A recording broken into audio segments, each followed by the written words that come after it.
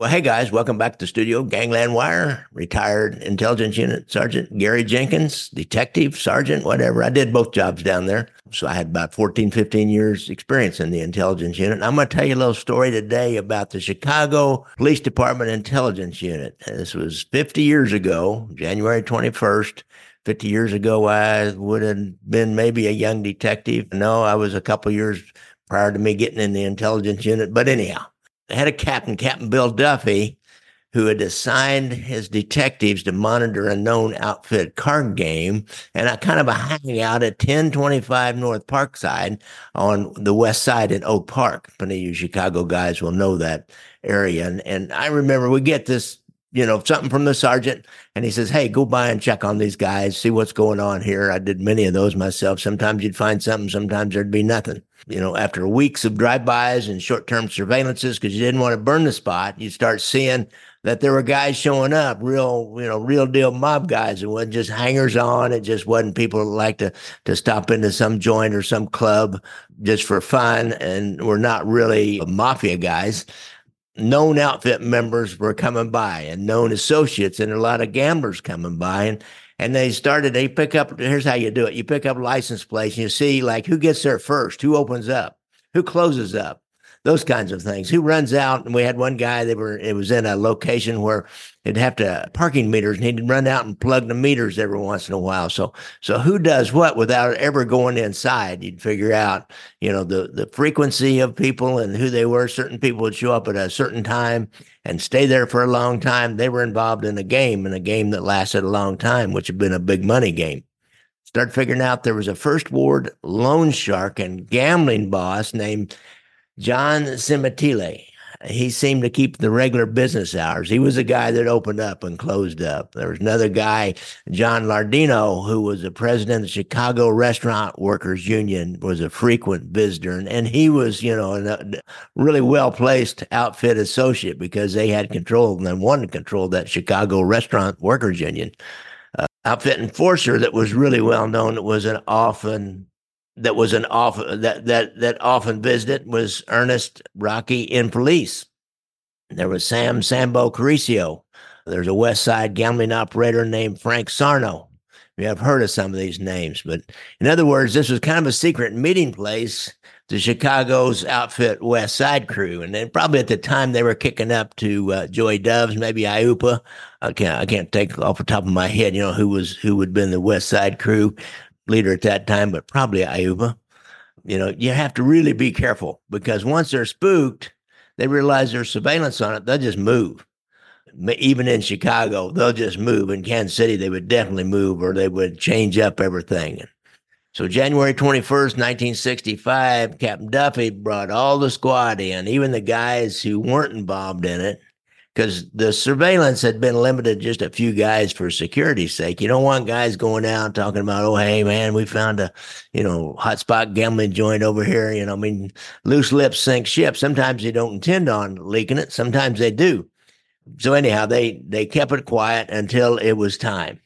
And he had his Sergeant Michael O'Donnell call in other members of the unit, and they sent a detective this one night. They sent a detective, Larry Schreiner, to get a woman friend. Back then, you didn't have any female cops. She probably was a civilian employee or just his girlfriend or just somebody he knew.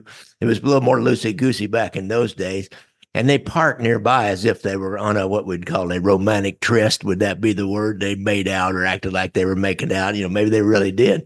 But they watched and reported back to command post exactly who they saw arrive. And by then, they had the people identified, who the regulars were by car description and license plate number. Even if you didn't see exactly who it was, you couldn't see their face or something, you saw their car show up and it sat there for a little bit. They were in there. They were kissing and necking, but anytime somebody would pass by, but then they had a walkie-talkie and he would call in all the license plates and the known outfit members he saw going in. And when the game seemed like it reached its peak and they thought there was enough important people present, because here's another deal. You don't want to hit it and have a bunch of associates. You don't want to hit something like this and have some nobodies anybody ever heard of. You want to hit it when some of the real deal outfit members are there. And so finally they got enough there, and you could only wait so long. Captain Duffy just gave the order and move in. Back in these days, no SWAT teams in black uniforms and balaclavas and, stuff that hid their faces and all that. You see nowadays, that makes I just nauseates me to see these guys doing these raids with trying to cover their face. If you got to cover your face, okay, you got to work undercover. You're working undercover. You don't go.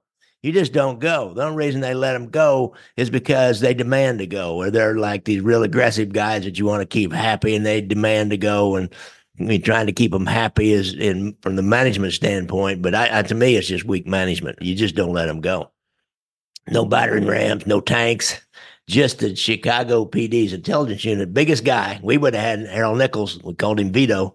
We would have had Nick or Vito kick in the front door. I've been there, man. I've been there. One time we tried to kick in the front door and it wouldn't go in. It would not go in.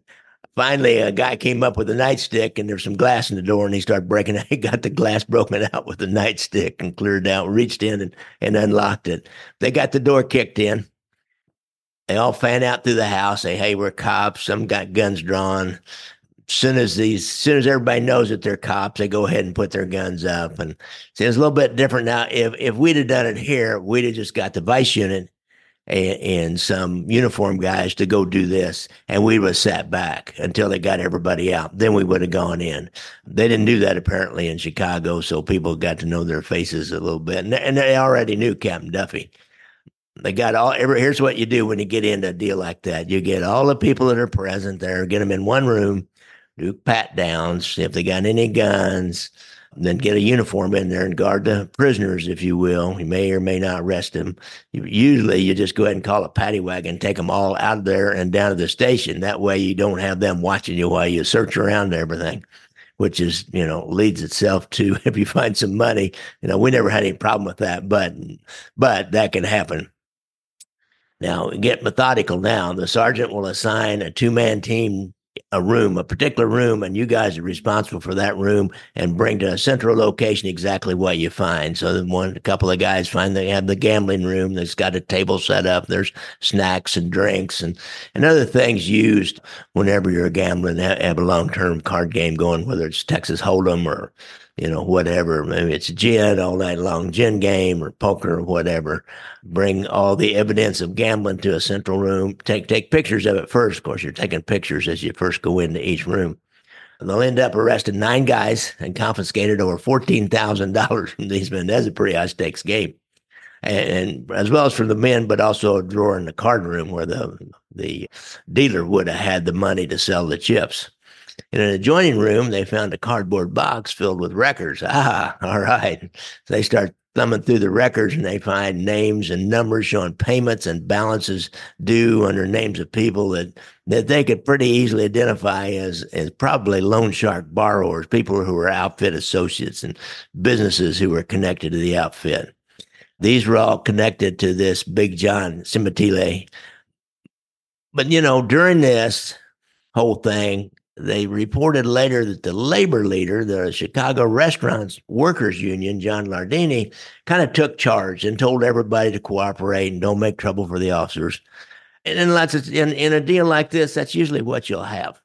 In the end, the officers connected the ownership of the house to the loan shark, Big John Cimitile, and all the loan shark records were also connected to him, so they can make a case on him for that.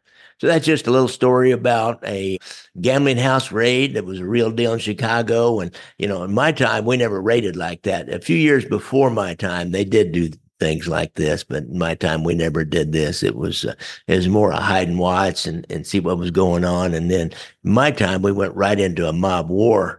And they also started working on the skim. And so there were a lot bigger things going on than raiding a gambling game. And by that time, Vice had almost quit raiding these little gambling games. I think they were still raiding a few of the black dice games, just to let people know they were out there, but they quit raiding the Italian games, and there were so few, and nobody really even knew they were there. The only reason they raided the black games was because everybody in the neighborhood knew they were there, and there'll be troubles or shootings or something in and around the game. So that's a little story of Vice and intelligence work in the 1960s, if you will. just before my time in the intelligence unit. Thanks a lot, guys. Don't forget, I like to ride motorcycles. And if you see a motorcycle out there on the street, watch out for them. Just, give them a wide berth and pay attention to them, if you will, and look for them too. They're hard to see. Many times I've had drivers pull right into me, and because I knew they didn't see me till the last minute.